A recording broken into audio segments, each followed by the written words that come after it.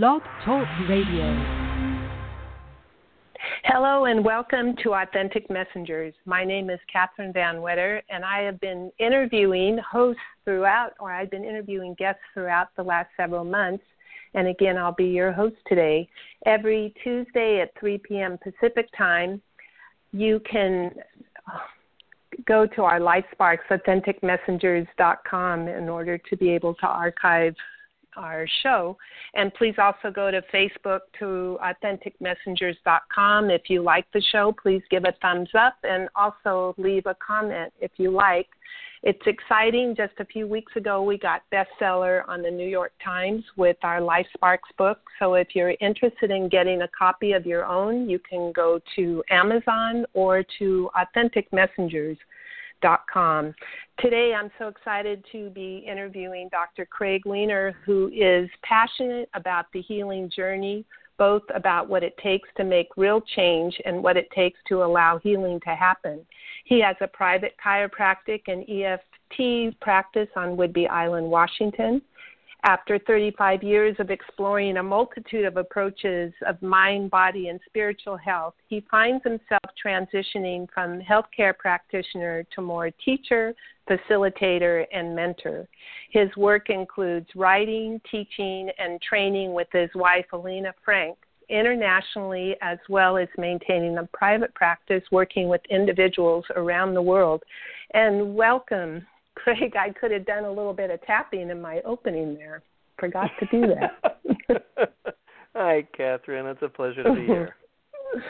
Oh, anyway, thank you so much for coming on. As I was talking to you earlier, it's an interesting day with the election as it is, and finally coming to the end of almost a year-long division and polarization that's happened. And it's interesting how people take in stress and how it can become embedded and embodied into their cellular memory. So would love to talk to you about how it is that your work deals with stress and also with trauma, and has your life always involved some aspect of healing or health? Wow, there was a lot there. I'll start with where you ended there. Well, actually, no, I won't. I'll start with, we really are. I mean, we're not only a stressful day, but it's really been, with the U.S. election over the last year, very stressful. As you had mentioned earlier, apparently there's now a DSM official diagnosis for voter anxiety. And we're in a time of polarization, heightened degrees of stress. People have gotten incredibly triggered during this election from on both sides of the aisle, so to speak, with, we're always dealing with and triggered by those things from our past. So people that maybe felt those in their lives that weren't trustworthy, many issues brought trust up in this election, and those many women that had been felt that they had experiences that were inappropriate and maybe misogynistic, et cetera. So many different things have been triggered in this election that, yes, our country is certainly in a state of hyper-arousal, and looking forward to putting this day behind us and moving forward. Your question about my life, I guess on a personal level, I've been involved in healthcare literally since right after I graduated college. So I grew up in New Jersey, and I grew up pre-med. I didn't know what else being in healthcare meant, and I was interested in science, and I was interested in health and healing, and I'd started to read, Silva mind control method and meditation things, and back in high school. And but after being in school for a number of years, I also realized that the path to being a medical doctor wasn't my path, and so I put that aside, was going to go into the Peace Corps and work in South America in a healthcare capacity.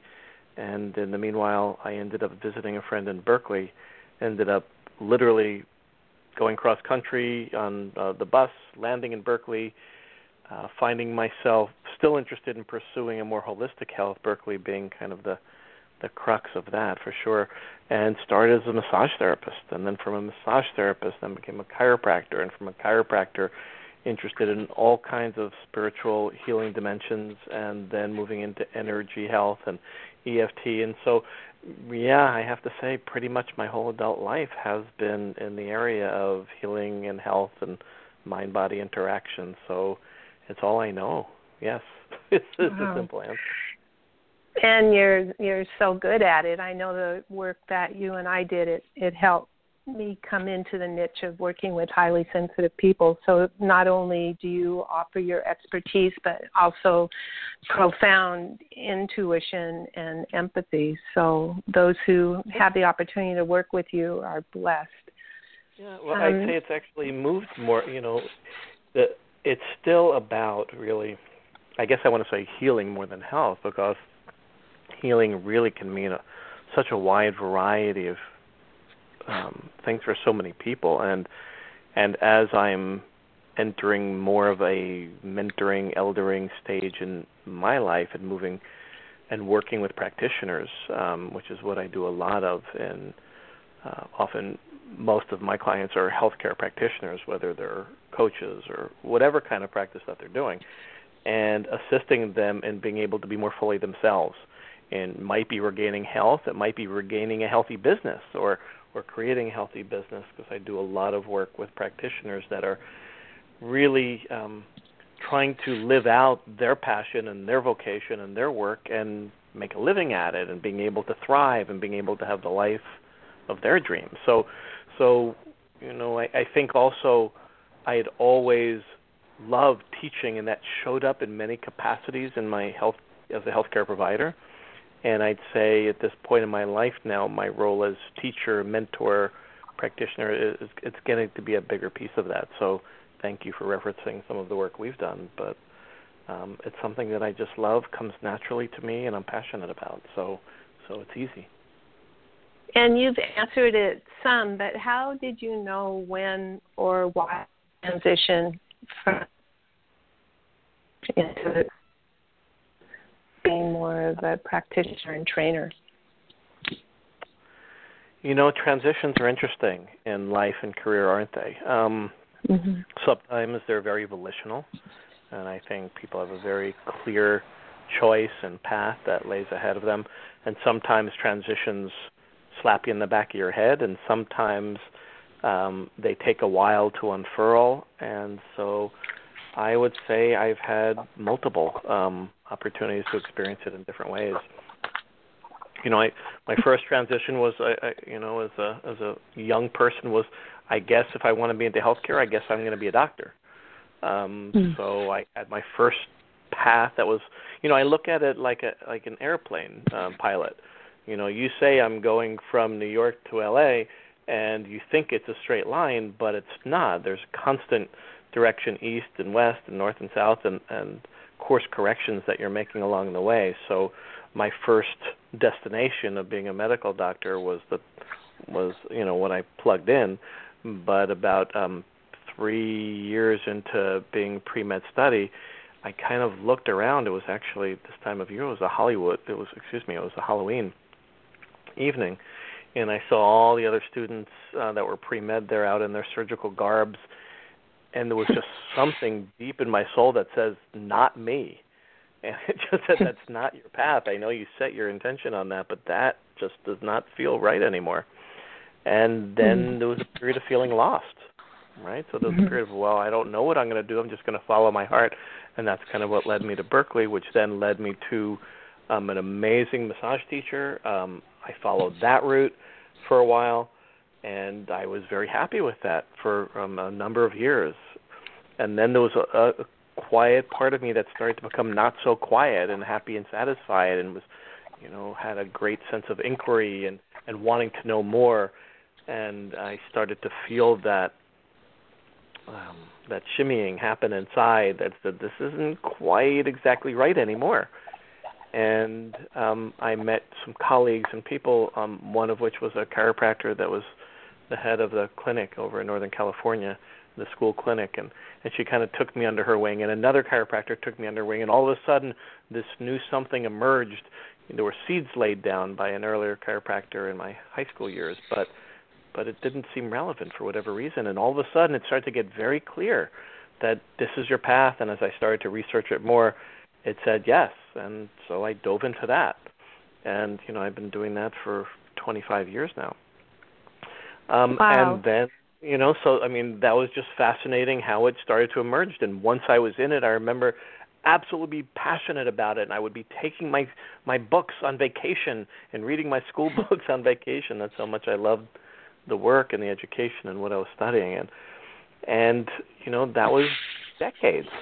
And and continues to be. But then also other things started to emerge, and it's a much longer story, but I kind of like you had always been interested in many things, and as a chiropractor had always invited different kinds of practitioners to speak to my patients and in the community.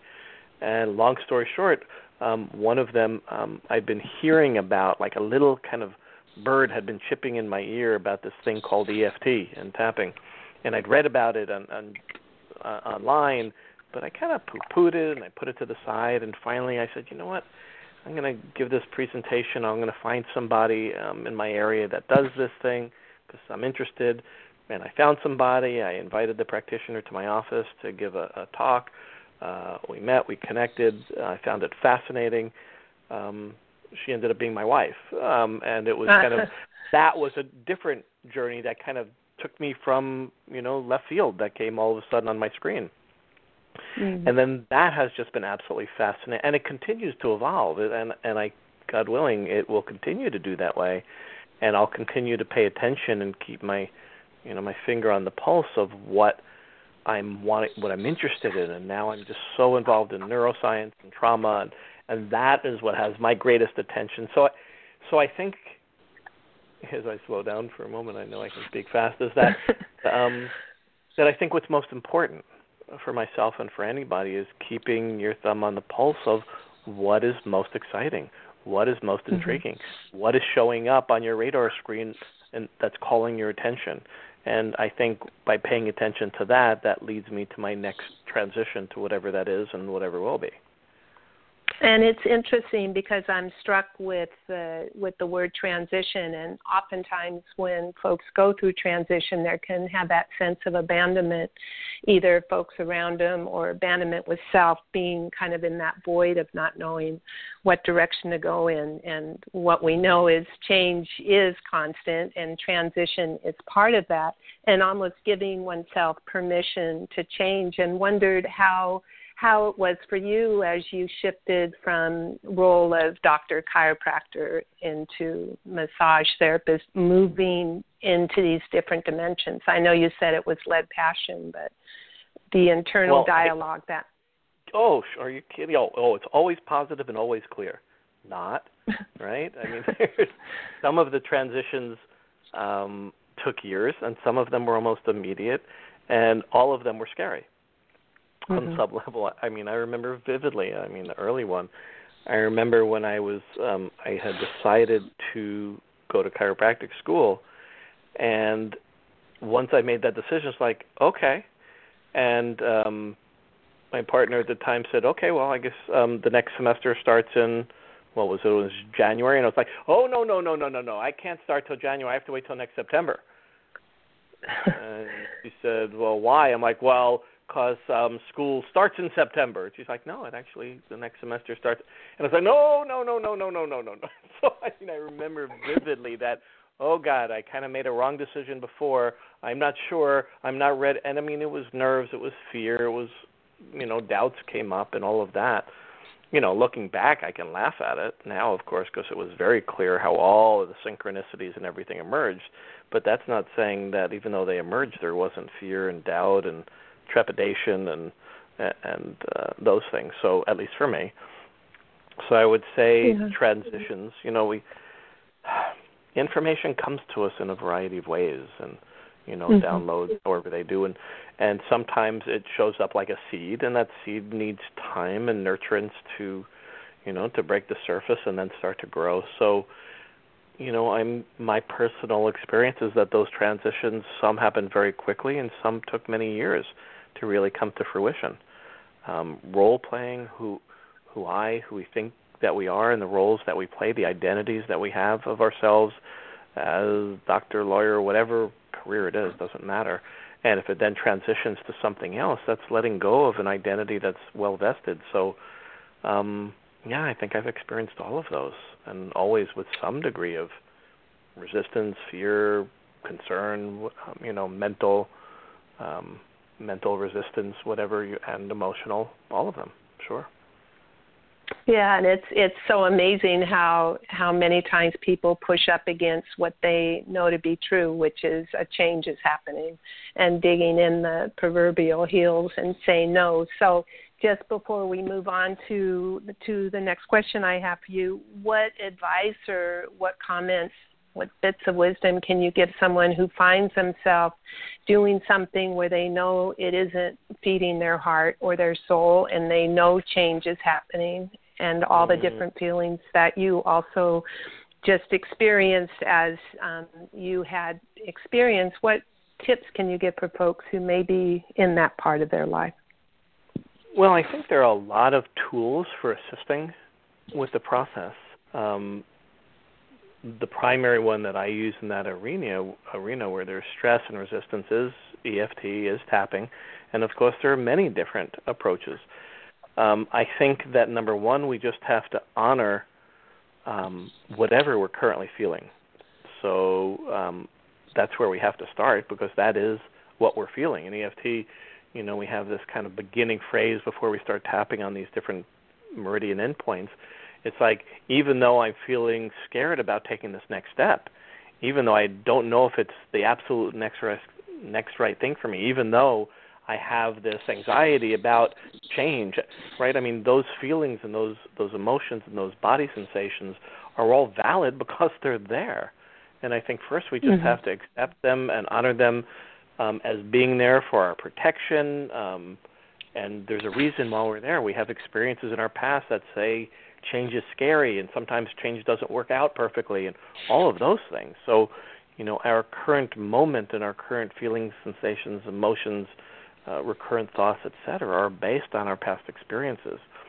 So first, I think we just have to, number one, witness them and be still enough to know what they are. However, I also happen to think that one of the least effective ways to change them is to try to outthink them. No, I'm not really scared. I don't have to be scared of this change. I can just get over that and push through it. And I think that's probably about the least effective method for creating transformational change there is. So that being said, if you take the witnessing part to a deeper level and more contemplative, meditative awareness states can start to bring us to a deeper level of self-compassion and awareness, and I think moving into a heart space or a more right brain-based place is a good start. But ultimately, for real change to occur and to feel differently about a situation, we kind of have to create a new tape, that plays in our mind and our brains. And, thank God our brains are neuroplastic, and thank God we can change them. But working with body-based modalities, EFT and others, that can start to work with how we feel about a situation and notice that this is just the most current example of how we feel that way. And then when we use, for example, EFT or whatever effective modality you're doing, we then often have to go back to where those tapes were originally recorded, and usually their childhood. And so when we work to really change the way we feel about something, when we start to heal those places in the past and those original failures and those original places when we felt not enough, not worthy enough, not smart enough, not whatever, acceptable enough, that's where real healing happens, and then we have less of that in different situations. I don't want to say it dissipates it. I don't say with big changes fear doesn't come up, but it's less likely to stop you, and it's less likely to get in the way quite as much or as strongly or as frequently. So we become more resilient as we start to heal those past wounds for each of us. And it reminds me how many times people look outside themselves for validation or going in the right direction. So what I hear you saying really is it is totally an inside job. It is going to those triggers, like the dandelion, the proverbial roots of a dandelion, in order to be able to stand up in the knowing and the perseverance and the resourcefulness to know this is the direction, and folks will probably follow suit. Those who love you will be able to listen and honor the step that one wants to take in a different direction. Sure, yes. What do you think are the most critical elements that allow for healing to happen, and how do you implement this as a practitioner? First, if you could explain what EFT is for those folks who may not, hard to believe, who may not know what EFT is, just briefly. Yeah. Okay. So, all right, two different questions. For those not familiar with EFT, a lot of people, the official name for EFT is Emotional Freedom Techniques. Many people know it as tapping, because when we're doing EFT, we're tapping and tapping onto, like tap, tap, tap, tap, tap with our fingertips on different meridian endpoints on the head and face and upper body.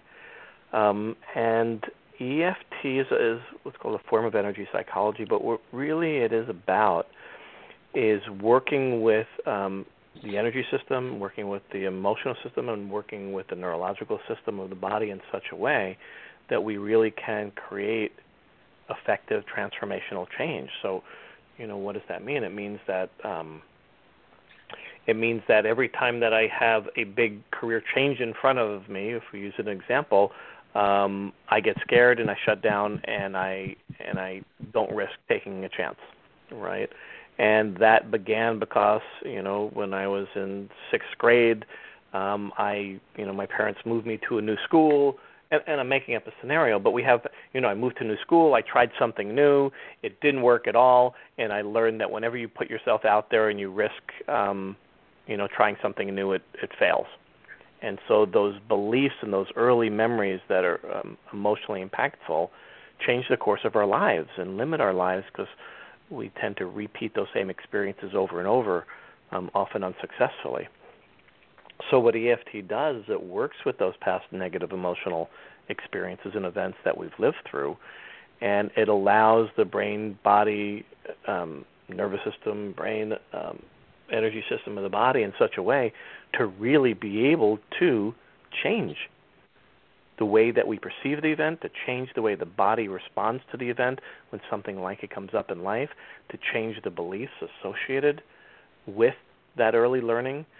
So EFT is just, there's a ton of research. We're working on a film now about a documentary, but, there's been over 3 meta-analyses. There's been, over 25 randomized controlled trials, and we see effectiveness of EFT for PTSD, for anxiety, for depression, for physical complaints, from everything from fibromyalgia to chronic pain to phobias and addictions. And it really is amazing how effective it is in almost any situation in which stress is involved.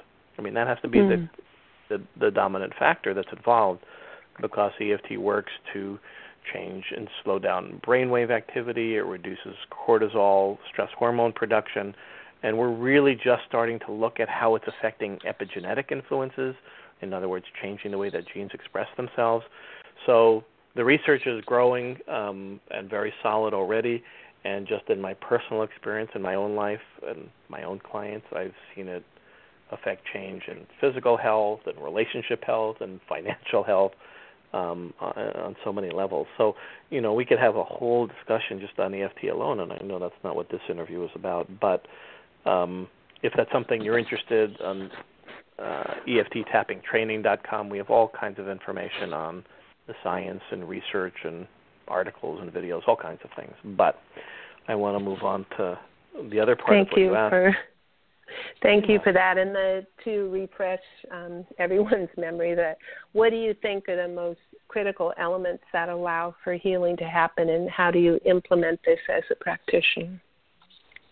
Well, I think the first thing that pops out into my mind that I think is an absolutely essential part of creating a healing relationship or a healing context, if you're a practitioner, is safety. I think more than anything else, if you read the trauma work of Bessel van der Kolk and so much of the leading research and my personal experience is that creating a safe space and creating a safe container for a person to be with and for yourself or a client is an absolute essential piece. And safety has, or feeling safe, has many obvious elements and many subtle ones. Mm-hmm. An obvious one is, something like confidentiality, right? How can I feel safe if I think that you're going to go tell people something that I'm sharing that I'm feeling vulnerable about, et cetera? So that's an obvious, but it does go into creating a safe space. Safe space means, for me and my clients, is, how I set up the context of our working relationship.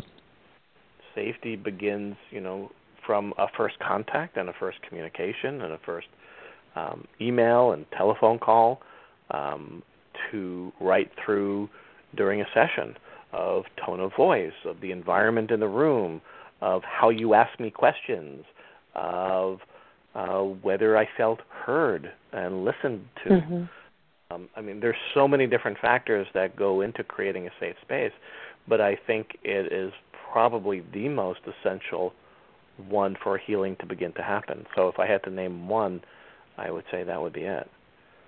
And safety is huge, especially so many people not feeling safe or on edge with anxiety and that sort of thing. So to create the space where they are welcome no matter who they are or how they show up is imperative to everyone's well-being. I do, and I think not everybody, I don't want to say is as sensitive to it, I think is as aware of the importance of it, perhaps. Mm-hmm. But I think that our bodies and what we call the neuroception of our bodies, in other words, our nervous system, our brain, our amygdala, midbrain parts of our brain and nervous system have what we call neuroceptive skills. What it means is there's always a radar that we have on. It's always on while we're awake, at least. That's always seeking is this space around me safe? Is there a threat here? Am I in danger? And it's scanning everything from a person you're talking to face, to their tone of voice, to the environment around, if somebody's behind me, all of those things are constant, or a barrage of sensory information that we're taking in all the time to go, do I feel safe here? It might not even be a conscious thought at all. In fact, it 90% of the time isn't. Like, I'm not thinking the thought, am I safe in this situation if I go in a room? But if I look at my body and I notice my arms crossed, if I notice that I'm standing in the back of the room, if I notice that who I'm interacting with and who I'm not, and whether that was a conscious choice or why I made that choice, these things are happening below the level of consciousness all the time. So I think as a practitioner, we have to lead the way of creating a safe space, not like we're waiting for them to ask for that, because some people are more sensitive to know it's something they need, and some are not, depending on the nature of lack of safe experiences in our life before that and the amount of trauma and negative experiences we've lived through that makes us more sensitive to the need for safety.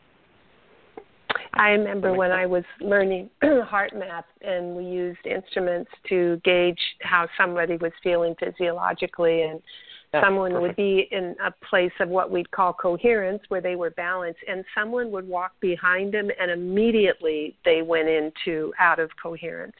That sense, the body, as you're saying, the body memory. So it's such an exquisite map of how to operate in the world, and being conscious enough to be aware physiologically that palms are sweaty or the mouth feels warm, dry mouth, whatever. So I suppose part of what you're also saying is your work also helps people become, who may not be aware, become aware of the subtle shifts in their body or right. in I think how it's they important. perceive things. I don't think we want to be dominated in our life by constantly being monitoring every moment. Right, so I think that could be overwhelming as well. So I do think that there's a balance and awareness and watching and being aware and sensitive to our physiology shifts so that we can take care of ourselves. And, I think about this this could be obvious for somebody that, let's just say, has been the victim of something bad, and so they are very conscious whenever they go out in public or wherever they're alone at a dark night in a street, or these are more obvious signs. But if somebody grew up and they were artistically leaning or they were musically inclined, and early on they got the message from key people, parents, teachers, music teacher, whatever, that they felt put down, unskilled based on things that were said or done. And then they become very sensitized to that kind of feedback, and they don't put themselves in situations in which they might get that kind of feedback. I see this, for example, practitioners all the time that have this fear of putting themselves out there, this fear of not wanting to be seen, this fear of wanting to be authentic, but on the other hand, not being having this resistance to put themselves in situations where they might be vulnerable or kind of out in the limelight. So this is something that on one hand could be as obvious as the first scenario, but we don't realize the degree, most people, has been my experience, to which safety determines what we do and don't do in our lives, and what risks we take or don't take, or what opportunities we grab or don't grab in our practices, in our businesses, because the interoceptive feedback is, this doesn't feel safe, so I think I'll choose this. This I like better. This I'm more comfortable with. And so I think that, honestly, it's happening all the time for us. We just may not be cognizant or aware that it's happening. And to reiterate a little bit, I recognize, as with learning any new skill like beginner's mind, we notice in situations, not that it's 24/7, but noticing in situations where there could be increased heart rate or there could be that sense of fight or flight. So, and then to go about one's life to be able to implement that. Thank you for that explanation. What are some of the greatest challenges you, or perhaps anyone who is a healthcare provider, faces these days? You mentioned some of it, but what are... Yeah, it's an interesting question, because I'm actually working with a colleague right now, and we're working basically on a class that's going to be for healthcare providers, and the question is really, what does it take for a doctor to become a healer, from doctors to healers, that kind of transition, and it's not that it's just for doctors, but for healthcare people, and the idea of what does it take within the healthcare field, the way it is now, what are the challenges we face, and to really have healing happen. I guess that's really what I want to say. And there are a lot of factors, right? There's, depending on what field, in the field of medicine, and et cetera, what profession. But time is certainly a consideration, because part of creating safety is allowing some time to unfold for safety to be felt and experienced.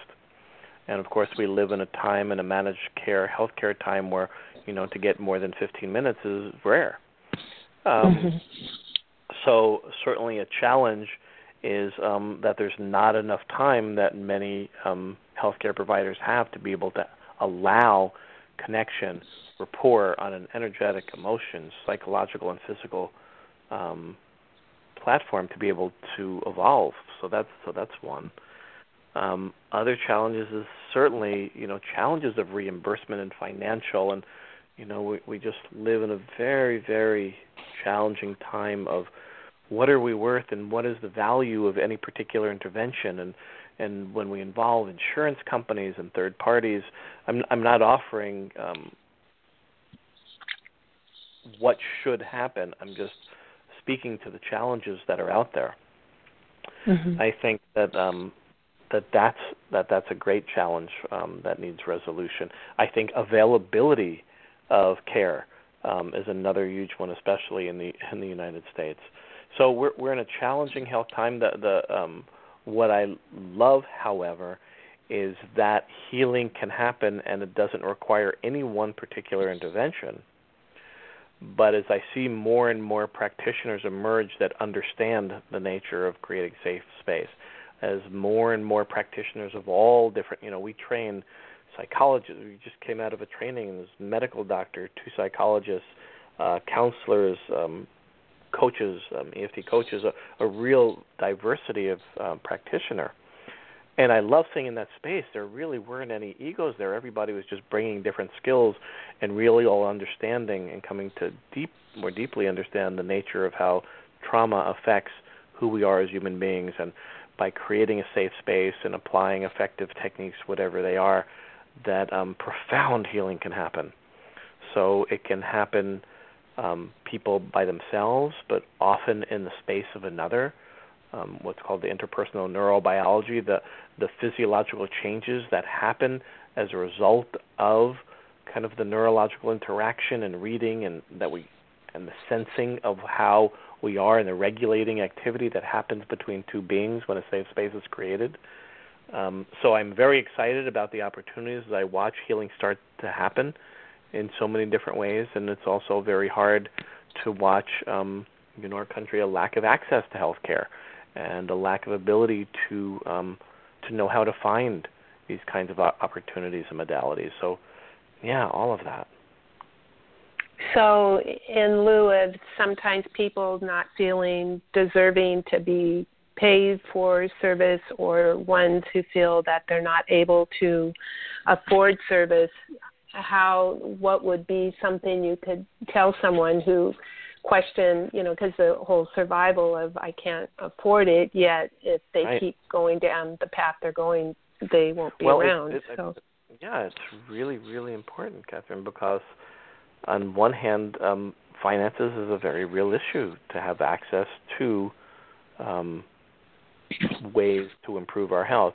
Fortunately, not all health requires another person, right? There are a lot of things we can do for ourselves. I'm not going to say it doesn't require any money. I mean, eating well still requires money, whether it's buying the seeds and growing food yourself or being able to purchase nutritious foods, right? That is something that be considered. But when we start to look at self-help techniques, and, EFT is one self-help technique, many different contemplative and meditative type practices are showing tremendous gains with literally being able to change our physiology, our brain, our health. So on one hand, we need to be able to, we live in a time of information, right, of great information with the internet, but you have to be able to have internet access, a library, or however we can get that. Opportunities like meditative practices, opportunities like EFT where you can start to learn, and we have resources on our website, but there are many, to be able to start to find some of these techniques to be able to self-apply and move toward healing are a great first step, And also with recognizing the work, for instance, of Gabor Mate, who talks with trauma and also addiction, the importance of community and being within safe community connection is imperative. I wondered what you wanted to say in regards to that. Yeah, I agree. I think what I want to say about that is support is absolutely so important for making real change. And support can look differently for different people, right, than for each of us. So support can be, one person that's of real support to us can make all the difference in the world. But that also, we also don't want to put all that responsibility on any one person. Community support, I have the gift of living in a community where there's just huge, I'm just thinking on this election day as I read online and Facebook, et cetera, about people that feel isolated, whichever the party, that they feel like an island of not like-mindedness, and how lack of resource they feel being in that kind of a situation. And that raises, that contributes to raised anxiety and stress, et cetera, levels, where being in a community of support where there is a sense of ability to be oneself, to feel relaxed, to not feel threatened, to feel safe, to feel understood, to feel seen, to feel like-mindedness is a huge advantage, I believe, for the ability for us to regulate ourselves and stay calm and healthy. But I also understand there are places, when people have unique conditions and diseases, and there's a place where support groups can be incredibly supportive and helpful.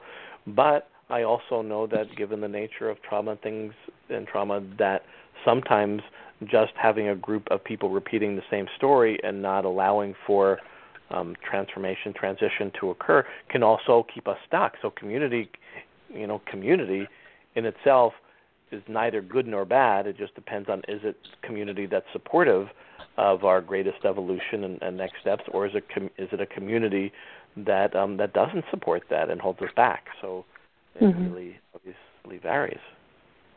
And you brought up an interesting point with people repeating over and over again the I am addict, I am traumatized, I am a victim, and wondered with the work you do, if someone finds community rehearsing and saying over and over again who they are, and they recognize that it's not serving them, do you work with people who, I know you do, but question, with folks who want to step away from who they think they are through the identity? You talked a little bit about it briefly, but wondered how someone does break away from that I am sense.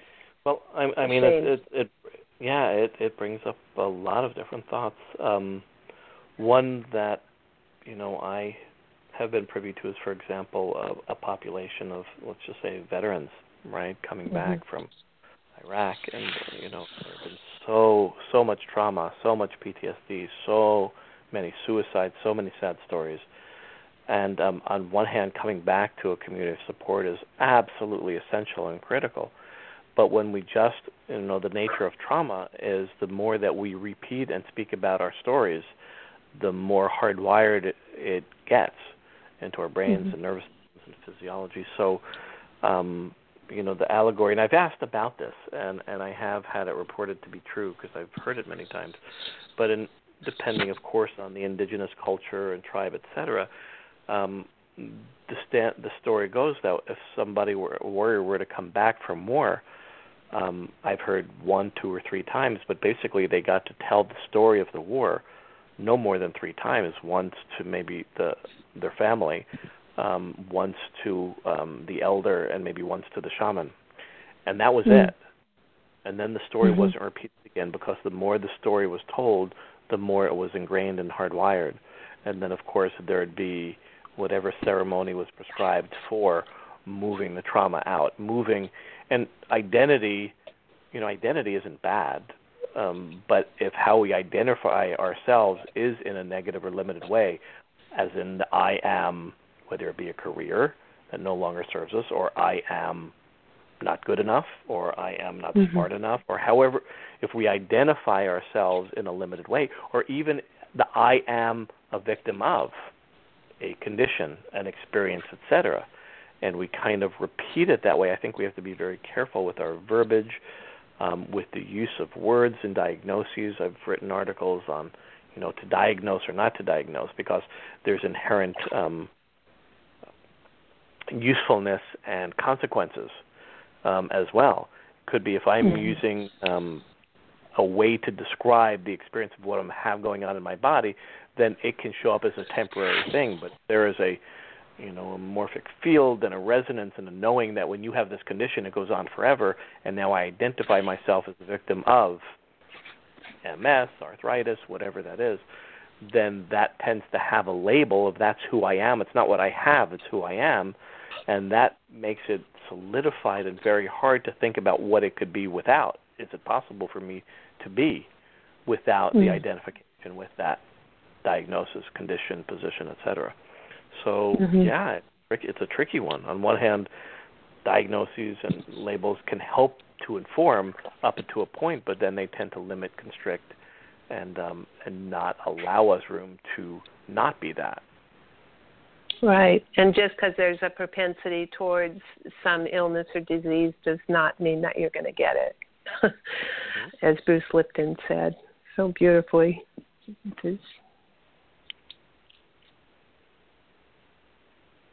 So that's a great segue for wondering, how do you take care of yourself so as to best create a context for those who come to you to heal?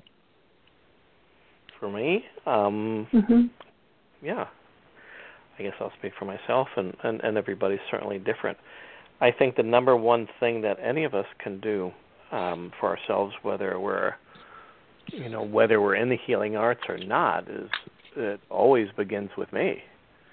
I mean, I almost want to say, I use the phrase humorously, but it really is all about me. And it really is, because that's the lens through which I see the world. So even if it's something I'm referring to that's outside myself, it's still my interpretation or my experience or relationship with that thing. So it's always about me in relationship to the other, whatever that is. So therefore, the only thing that's in common with everything I experience is me. So the work and the healing has to begin with me. So I think that's a continual process. It doesn't ever end. I don't think that that's negative. I think that's part of why we're here as human beings. I think that that our own healing, we often, we're of course the analogy of layers of an onion, and we start off with the big layers first. They're the ones on the outside.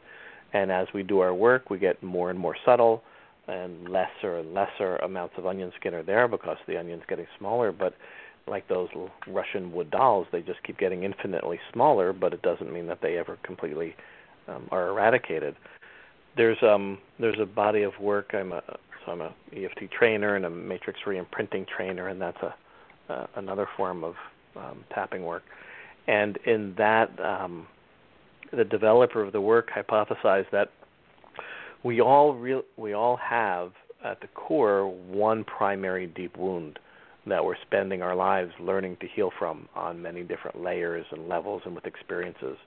And whether it's the I'm not good enough wound, or whether it's the I'm not lovable wound, or there are core wounds that affect most of us, and everybody's different.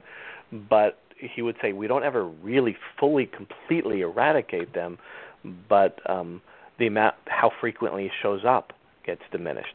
How largely dysregulated emotionally and defensive, et cetera, we respond in any one situation certainly gets diminished. It would be interesting to have a conversation on this with, like the Dalai Lama, and it's like at what level can somebody still cause a triggered response? What would it take? And over time and practice and introspection and healing on whatever methods we're using, that those become required less frequently. They become we become calmer, we're more coherent, we're more balanced, we're in that state more and more of our time. When I teach a trauma course online, and we talk about this optimal arousal zone, and it's this degree to which I'm awake, I'm clear, I'm present, I'm grounded, and less circumstances can send me off spinning, right? And less things and stimuli and experiences and people and events can send me, can throw me to the ground, so to speak. So I would say best taking care of self means continuing to do one's own personal work. And having, the next part of that would be, how do we constantly resource ourselves? What are the things we do that feel good and nurture? My relationship with my wife Alina is an incredible resource for me. Time we work and spend together, not only helps me to heal myself, but to be a place that I can deeply be myself and relax into. But it's also gardening, and it's also other things that we do in the evening and relaxing in bed in the evening. So, there are a variety of things in my relationship and personally that I have meditative practices and other things that are resources for me so that I can be at my best and be as balanced as I can be. And restorative, for sure. What are some of the greatest obstacles and opportunities to learn from in your career? What have been some of your greatest obstacles and challenges?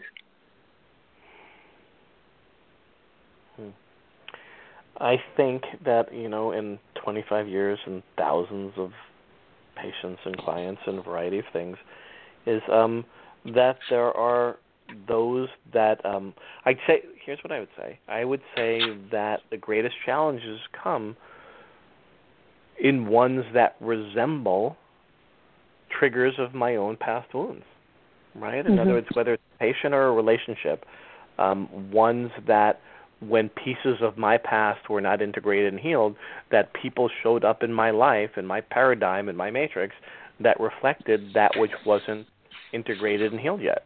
And so at those points in my career that it presents that opportunity of a reflection of my past that still needs more work, it shows up as a current obstacle until that part is healed, and then they can show up and it's no longer an obstacle anymore. So I'd say that my life is always a radar screen or a manifestation for that which needs work in my own personal life. Yeah. So using the skills that you have to be able to integrate or to honor that wound that has come to the surface for your attention, because obviously and then to do the work, it's there to serve you. Sure, and I think it's one of the greatest challenges for those people that are practitioners in the healing arts, because we will, of course, attract those issues showing up in people that are not resolved yet. The compulsion to repeat, the repetition syndrome, so many ways to describe what Freud had talked about, is when we have especially early wounding and early traumatic adverse experiences, is that part of our psyche, soul, however you want to look at that, will continue to present the same opportunities over and over until we heal that, because it wants us to be whole. There's that drive to heal that which is not accomplished and healed and integrated, and so we will continue to present in our lives opportunities to resolve it until we do, with whatever tools and ways we've learned and experiences that we've gained to be able to heal that and integrate, and then it doesn't need to show up that way anymore. Or if it does, we don't even recognize it because it's not an issue anymore for us. So, and I think how many times people can just say, it's happening again, and becoming a victim or pushing it away or distracting, rather than saying thank you for showing up again. Yeah, because it doesn't show up automatically for us to say thank you opportunity, right? It's like, oh my God, why does this keep showing up in my life on some level, right? And guess what? It will continue to, It's the way it works. So as we pull this interview to a close, how do you see your work, your life work, continuing to evolve in the future? The word that comes up is listening, is continuing to listen to my attraction factor, to where I'm pulled, to where I want to be, to what I'm drawn to. And I hope that the lag gets smaller and smaller over time. I feel myself attracted and interested, and I follow that. And my life circumstances allow for me to continue or change or morph to allow to follow that. So I see the work I'm doing. I see that I'll be traveling around the world more as more opportunities come up and are requested for me to teach and train. And together with Alina, that's something that brings me a lot of joy and satisfaction. I see creating more, having more time to write, having more time to create, like I was doing earlier today, and more opportunity for that. And because I'm interested in many things, so I love coaching, I love mentoring, I love writing and creating, I love research, I love those things. So I would say that I don't want to predict exactly how that's going to show up, because I feel that limits the options. So I like listening and seeing.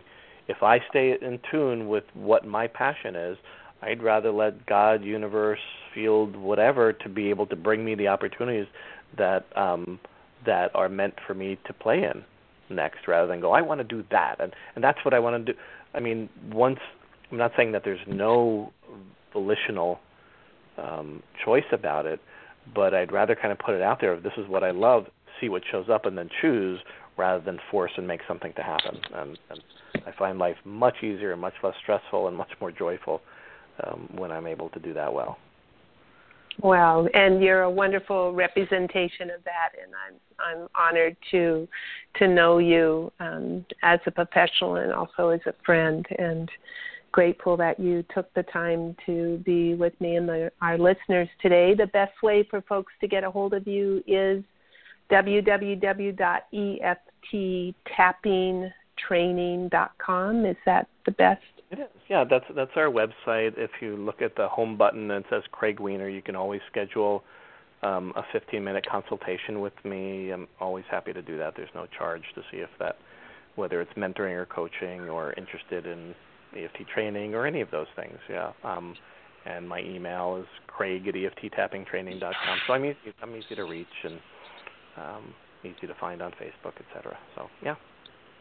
Well, thank you. Thank you so much. And for you listeners out there, if you found this show interesting, please come on to our Facebook page, authenticmessengers.com, and leave comments. And next week, November 15th, I'll be interviewing Kathleen Gage, who is a no-nonsense, common-sense online marketing strategist, speaker, author, production creation specialist, and who helps entrepreneurs make money online. She has been successfully self-employed since 1994. She gives her clients the tools to create businesses that last and make a difference at the same time. So please join us. If you're not able to listen in live, then you can go to our archive show, blogtalk/authenticmessengers.com. And as we wrap up, be kind to each other as we made it through this election period. Be kind to yourselves. Be gentle. Know that you're loved and know that you are loved. Take good care. Thank you, Craig. Thank you, Catherine.